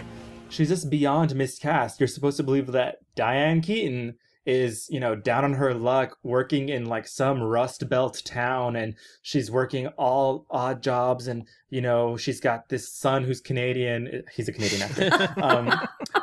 And she's like, I guess I'm gonna start selling meth now. And this is the woman who is just like, so uptight and very like airy, and I'm just like, this is the wrong choice, Diane. I cannot believe I'm having to see Diane act as if she's strung out on meth right now. Could not believe. While she's renovating houses for Madonna. I know. Yeah, exactly. Yeah, it's like, it's just such a series of bad choices. But the only defense I will give it is, she had just done both Hanging Up and Town and Country, and both of these films were huge disasters. And so she turned towards TV. Mm-hmm. She did 4 movies, and she got right back into the big screen business. She was like, okay, something's got to give quick buck. Yeah, exactly. Right. Yeah. Literally, Town and Country and Hanging Up, also awful movies. Awful movies. Not Funny for Me is up there. Yeah.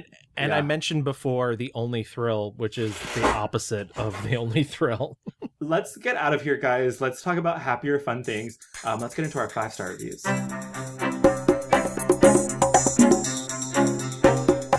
If you don't know anything about me, I am a white, straight woman.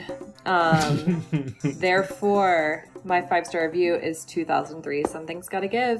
And oh my God. I could try and choose something that is less basic, where she's pushing the boundaries a little more, where she is not on screen, directed by Nancy Meyers, truly playing herself. However, I think Diane Keaton is having so much fun in that movie, which is another reason I love it, is she plays Erica Berry, who is a rich playwright, which, Jeremy O'Harris, are you listening? Are they all that rich? I don't know. But who is divorced. She has a daughter in her late 20s who brings her 60-something-year-old boyfriend out to her mother's Hamptons house for a weekend romp. Her mother turns out to be there, and with her sister, played by Frances McDormand. Jack Nicholson plays the boyfriend. They are getting a little hot and heavy in the bedroom. Him and Amanda Peet, obviously. And he has a casual heart attack. And then... And who's his very hot doctor, Sam? Keanu Reeves. Ooh, Keanu. Keanu, who, for reasons that aren't truly explained, falls for Erica Berry. Well, he's a lover of the theater. He's in love with her mind. Okay. Yeah. All right. Fine. That's fine. we did an entire episode on Keanu, and I was like, I don't need to see this for Keanu, whatever. He's so good in this movie. I genuinely thought... good, and he and Diane have such chemistry. Genuinely. Like, I know. I was rooting for them. I was like, so too. Jack Nicholson's gonna die, right? And she's gonna end up with him. Right. Uh-huh. But don't break Keanu's heart. I know. He loves you. But there is a montage about 2/3 of the way through the movie where Erica Berry has started dating Jack Nicholson's character, Harry Sanborn. They date a little bit. You know, he's kind of a fuckboy. He's the type of guy who will take you out on a couple dates. He'll talk about planning a trip to Paris, and then he'll tell you he never loved you. So she is sort of reeling from their breakup that she cared a lot more about than he seems to. And there is a montage of her crying, writing a play, laughing hysterically, crying again, writing a play that kills me every time. It is just, it's very good. Nancy Meyers went to Diane and said, I want you to do every stereotype of yourself in the next 60 seconds. And she just nails it.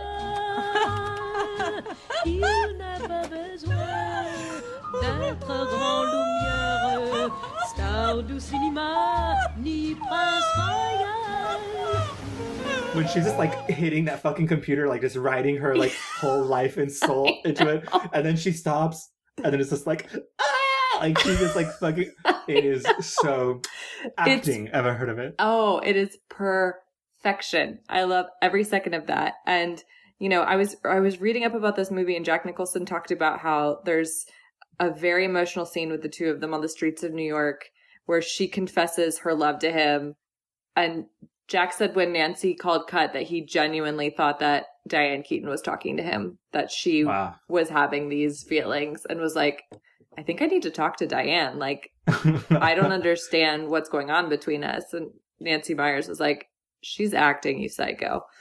But what's funny, Nancy Meyers was like, this poster, you wish.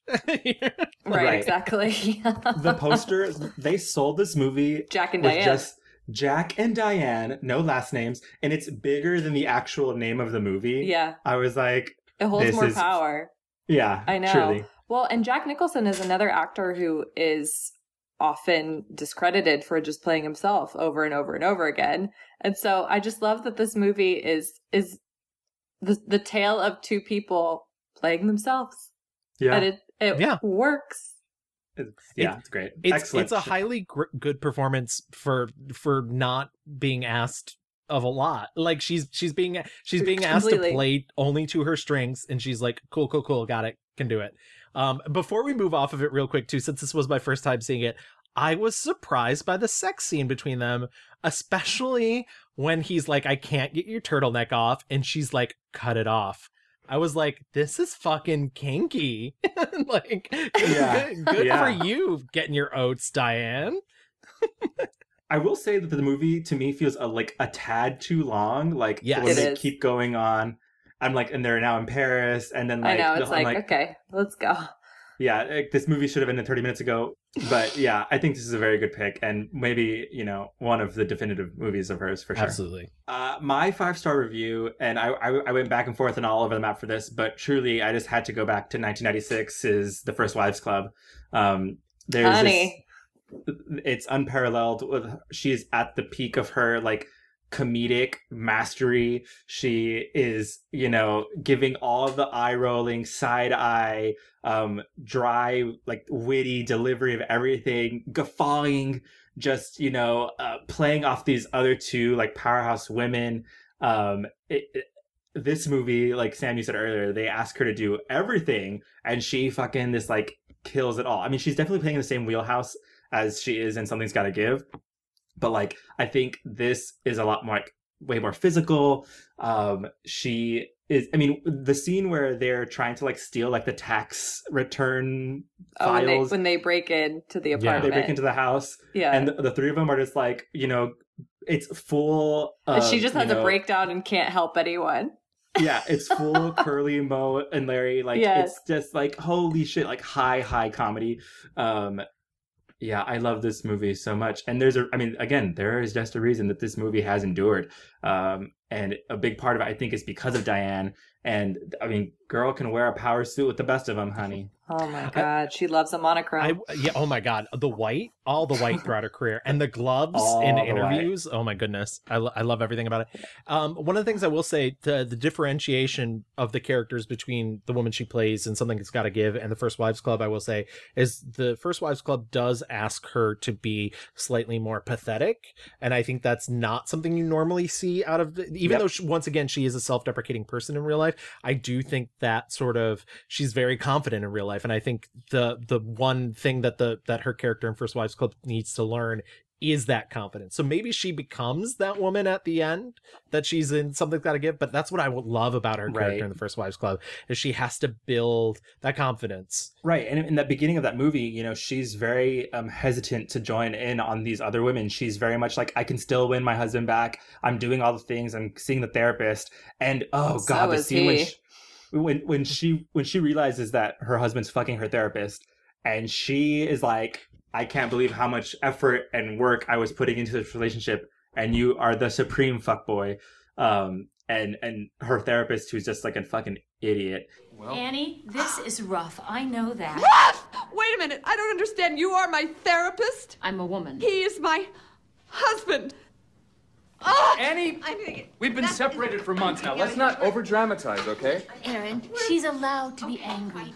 Annie, let's use this. He's found someone new. You're free. Closure. Yes. I'm sorry, but that is not what this is.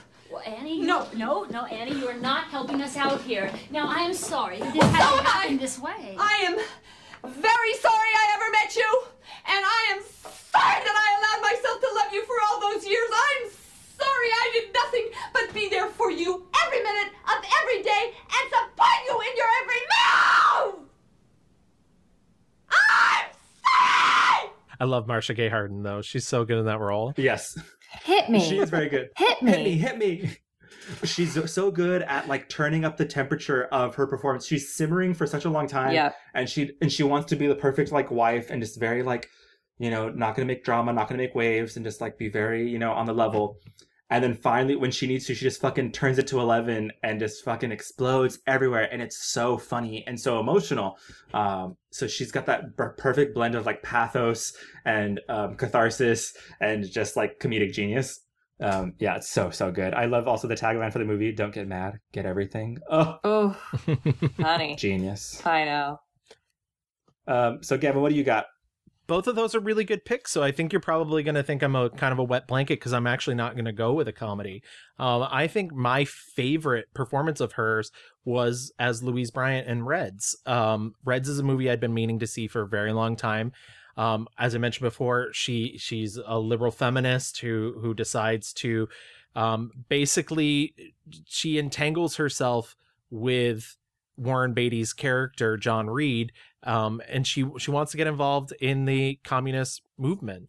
And it's interesting to watch. They have a very heated relationship. She gets involved with Eugene O'Neill, played by Jack Nicholson, at some point in this film. He gets to say a lot of really nasty things to her. But what I like about her performance is she brings this both playfulness, but this like unbreakable spirit to it.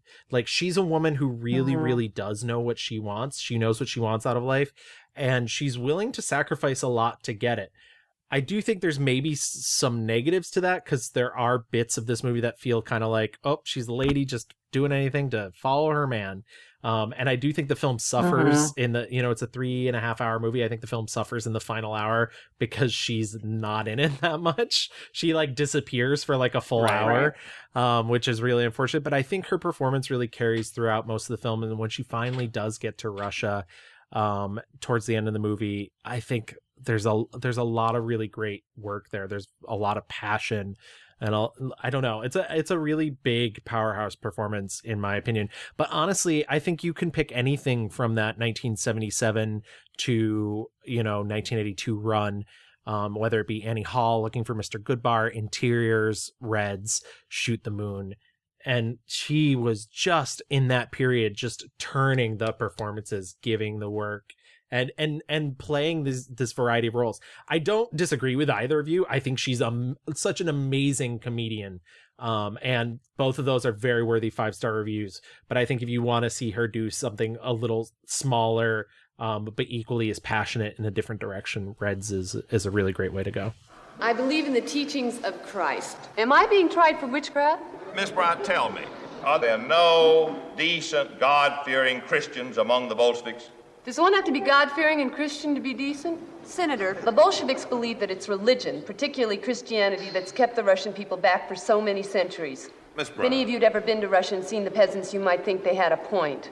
On the subject of decency, Senator, the Bolsheviks took power with the slogan "An end to the war." Within 6 months, they made good their promise to the Russian people. Now, the present president of the United States of America went to this country in 1916 on a no-war ticket. Within 6 months, he'd taken us into the war, and 115,000 young Americans didn't come back. That's how decent, God-fearing Christians behave. Give me atheists any time. The thing about her character in Reds is she has such confidence, but you can almost tell it's like, it's like a duck swimming. She's going to be cool and collected up top, but inside she's absolutely insecure and has no idea what she's doing. But she just presents this confidence of, that's fine. I'll leave your ass. I don't care. Well, I'll move across the country. It's funny because at the time the whole thing is like left of left politics, but at the same time she still understands that this is fucking patriarchal shit and she's still a woman, and so there's expectations of what she's supposed to be and like what she's supposed to know, and she has that really great scene with Warren Beatty about like why no one takes her seriously, and they have this huge blow up and fight. I think that the role is just like very complicated, and that's what makes me like fucking lose my mind when like I can't imagine some of those scenes doing them 60 times because they are roller coasters of emotions and just like They're long scenes. Yeah, long technical scenes, and I'm like, I just can't imagine. She must have really just been able to fucking own it. And so yeah, but what you were saying, Gavin, my second pick, if I was going to choose another, one of my favorites was 1982's Shoot the Moon. You can just feel the heartbreak in her in every scene. It's just like, that is a woman hanging on and like, yeah. And it's so funny because that heartbreak is real because it came off of the ending of her relationship with Warren Beatty. And she really brought that to the role and was able to project that onto the screen. I mean, I don't know if you're an actor, if you really want to document of the time in which your heart was broken by a narcissist, but she has it. She certainly has it. The other thing I did want to say about Reds too, I think her relationship with all of the characters is really complicated, but none more so than maybe her relationship with Emma Goldman, which is Maureen Stapleton's character. And I think it's really interesting because they don't share a lot of scenes together, but I would say 80% of those scenes, you really get the idea that Emma Goldman fucking hates her, doesn't take her seriously at all, and is like, you're not dedicated to this cause, you're not radical enough, you don't deserve to be here. And then finally they share a scene towards the end of the film and she's just like, oh fuck, you really are down for this, okay. And like and I really enjoyed that back and forth. It's that whole thing. It's like I imagine her being like, oh, this girl's just here because she wants to get some dick, she's not serious, and and it's that idea, like I can imagine back then it's like there can only be room for one revolutionary woman, like what are you doing here? And that's just kind of like a societal ingrained thing, She also, I think her chemistry again with Jack Nicholson is very 100%. Strong in this movie, and the scene when Warren Beatty comes back from assignment early and she's having the party and she and Eugene O'Neill are, making out in the hallway. And when she discovers that she's been caught, like, acting, that woman. Back when people could kiss. What was it like? Revolution. Will I ever be touched again? Who's to say? Were there any other, I mentioned that run. And like, once again, I do think, you can separate art from the artist when it comes to certain things. And I do think that she had a pretty good run with Woody Allen. Do I like some of the modern stuff she said about Woody Allen where she's been kind of supportive? No, thank you. But absolutely not. Like Annie Hall and I saw that there's a two-part documentary on Amazon, like about Woody Allen, and I'll never watch it because he's a truly bad person, but she is. Didn't she give him like the Cecil B. DeMille Award or some shit? Yeah. I mean, we're not here to fully deconstruct that relationship, and like people are friends with fucked up bad people, I guess. But I mean, look at Sam and me. Yeah. Two bad people.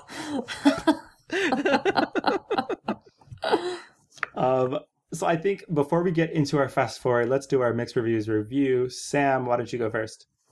So my 1-star review was 1986's Crimes of the Heart.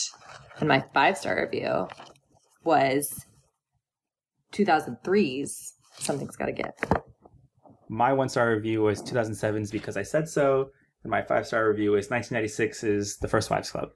And my 1-star review was 2008's Smother. And my 5-star review was 1981's Reds. So let's get into our fast forward.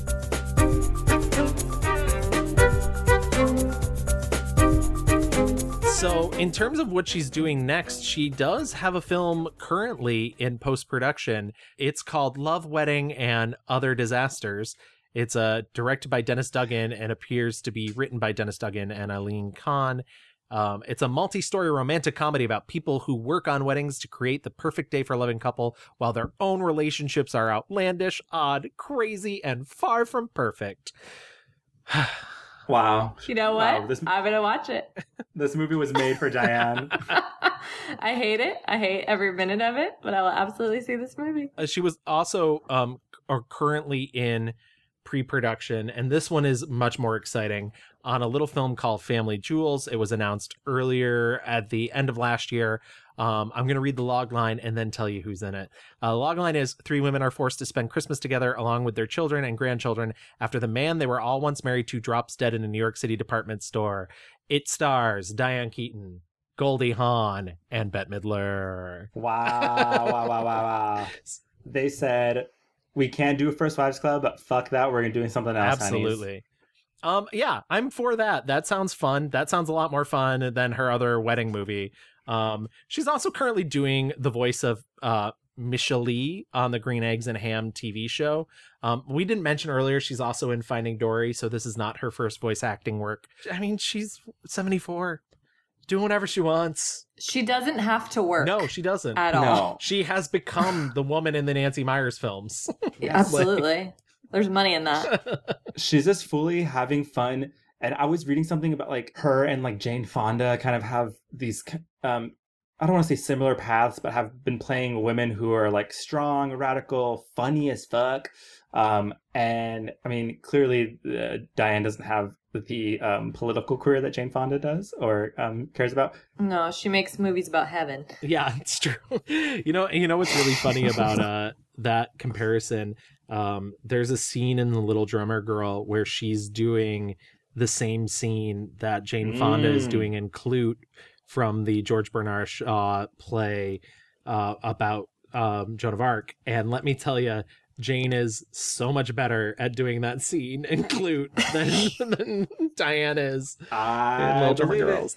Absolutely. Yeah. I think this like brings me back to like the Angelica Houston of it all. Like Diane Keaton doesn't have to be doing anything right now, but she wants to, and she's having fun. And I think like when we all saw Book Club made bucket loads of money, you know, and it's just pure fun. Is it like the best movie ever made? No, not close at all. But like these are just iconic actresses who know they're iconic, you know, who are just like having fun, giving the people what they want. And I think Diane is just like, yeah, what am I going to do? I'm not married. I don't got anything to do. My kids are grown, whatever. And like I said, she doesn't have to be doing any of this. And the fact that she's still working is a blessing to us all, because even in these bad movies, like she is good, and she's incredible to watch because it's so effortless. Can you believe we barely even talked about The Family Stone? Like we watch this every Christmas. It's iconic. She is so good. Tears. It's you and me, every kid. time. You and me, kid. This is normally in the episode where I'm like, so what do you want from the future of this? But like, I mean, I feel like we've basically said that. Like, I don't need to see Diane Keaton on stage. Like, I don't need her to do like, you know. And you know what? She doesn't want to do that. Exactly. No. Exactly. She doesn't need like, me to need her to be on stage. Like, yeah. Right. She's like 8 shows a week. I'm not gonna go out and do I'd a little rather night die. music. Like, yeah. No. The only thing that Diane Keaton has to do is just carry the torch of Nancy Meyers. Okay, that's literally it. Yeah. You know. So Absolutely. Okay, like until someone else arises to take that mantle, right? We have Diane. Nancy says, God. Diane, you stand in this beautiful kitchen and you look concerned, and she delivers. About your family. Right, exactly.